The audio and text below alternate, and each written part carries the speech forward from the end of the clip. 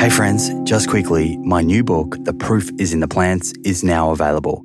Get it from plantproof.com/book. Thanks so much for all your ongoing support, and I hope you enjoy this episode.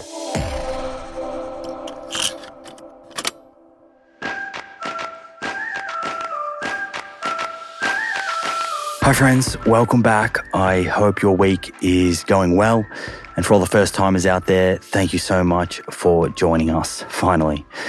My name's Simon Hill. I'm your show host, author, nutritionist, and physiotherapist.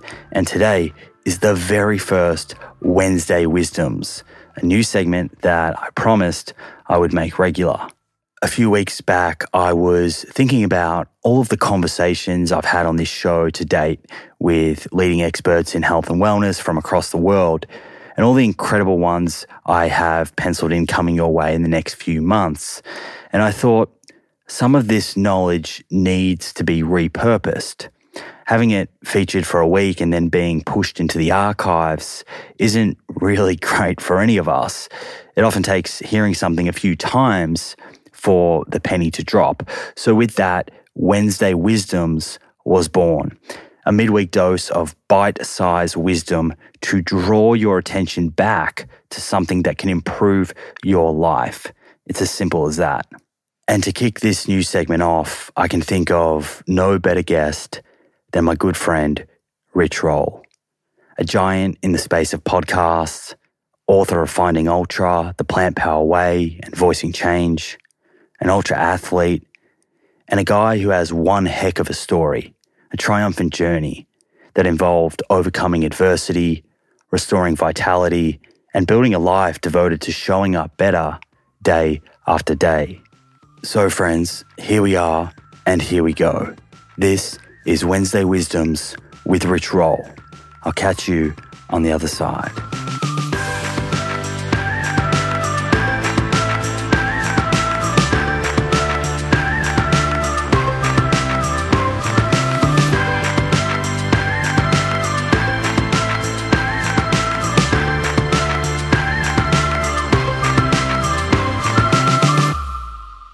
Why people in AA will call themselves a grateful alcoholic. You know, when I was newly sober, I was like, what? Why would you say that? And it's because there is a reverence and a respect for that painful place, you know, that Julie calls your divine moment. Like pain can be a gift. Those occurrences where you're forced to meet your maker and you're stripped away of your ego and your pride and really confronted with yourself in the most profound way are our greatest teachers and opportunities for growth.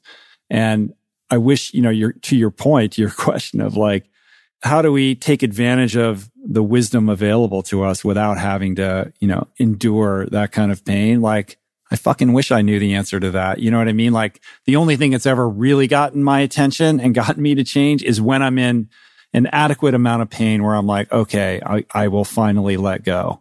But in truth, I didn't have to be in that kind of pain. I could have read that book or listened to that podcast or watched that documentary or just looked at myself in the mirror and been honest with myself about the thing that I keep doing that I know I shouldn't be doing and just modified my behavior. Why is that so difficult? Why is the human condition so imprisoned by these patterns and these loops and these repetitive thought patterns and behaviors that drag us down? You know, whether they're results of a childhood trauma or some kind of programming or, you know, neurological wiring that compels us to behave in a certain way despite our better instincts and our self-understanding and knowledge that is fully aware that this is the wrong choice to make, and yet the powerlessness that comes with being able to modify it. I could tell you as somebody who struggles with addiction that it's very, very hard, and pain is the only thing that's really been able to get me to change. Now, for somebody who's not an addict, maybe they can read that book and go, I got it. Or like, you know what? I just listened to that podcast that Simon did with Robbie and Cyrus, and I get it with the you know, my doctor told me I'm pre-diabetic, so I'm switching, and they just do, you know, God bless you. Yeah. You know? But I have so much compassion for the person who tries and fails and tries and fails and tries and fails. And we judge that person. And yet I think we're all victim to that on some level. And we all have our blind spots, and we all kind of know, like, I should probably not do that thing anymore. And yet we keep doing it. You can't solve a problem with the same thinking that got you into it or that perpetuates it. So pick a vice, smoking cigarettes, gambling, shopping, Instagram, whatever it is, whatever compulsion it is, you have to put a different lens on that beyond just the same thought pattern that perpetuates that behavior. And until you can step outside of it and come at it from a different direction, you're very unlikely to be able to master it and modify it. And I say that as somebody who's compassionate for that perspective, because I'm very much an isolator, and I don't want to, not only do I not want to ask for help, I don't want to accept help from somebody who's offering it. I want to solve it myself. I want to be self-reliant. I want to be independent. I don't want to appear to be weak in any way. And, like my ultimate approach or strategy is to cut myself off from humanity and just fix it in my brain. And that doesn't work for that very same reason I just said, which is I'm trying to fix a problem with the same brain that created it. The only way out of that is to ask and accept help from other people. And as counterintuitive or as uncomfortable as that might be, in my experience, that's the only way that I've been able to kind of migrate out of those patterns and behaviors. And it's a relief to not have to do it yourself. I think the alcoholic mind is one of isolation. And that kind of addictive mentality can't survive in an open, honest, communal environment. Everything in our culture is about maximizing luxury and relaxation and comfort and, the good life, right? Like, how can we create ease in our life? And I think that has created a society of very unhappy people, right? What we should be telling people and encouraging them to do is to seek out discomfort, is to relish and welcome challenges into your life. And they can be physical challenges, but they don't have to be. They can be challenges of anything that is pushing you outside of your comfort zone and forcing you to grow interpersonally, whether it's physically, mentally, emotionally, spiritually. I think are experiences that we should all that should be our default, to always be searching those out. And short of that, I think we become unhappy, depressed, isolated, discontent.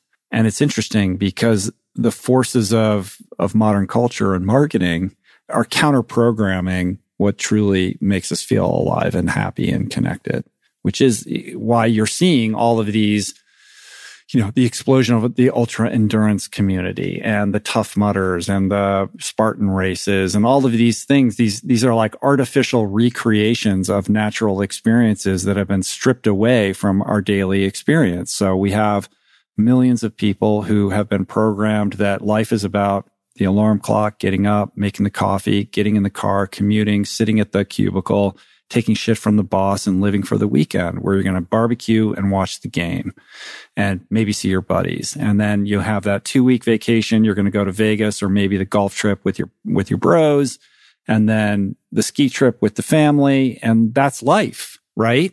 But who made that decision? And is that really what's making us happy? I believe in investing in experience above all, certainly instead of all the material, accumulation that has become the gestalt of what it means to be a successful person in our culture. But we've got to relish and bring in challenge into our life in a multitude of ways. And that's the only way you become a dynamic, well-rounded person who feels connected to yourself and to your fellow man and to the world.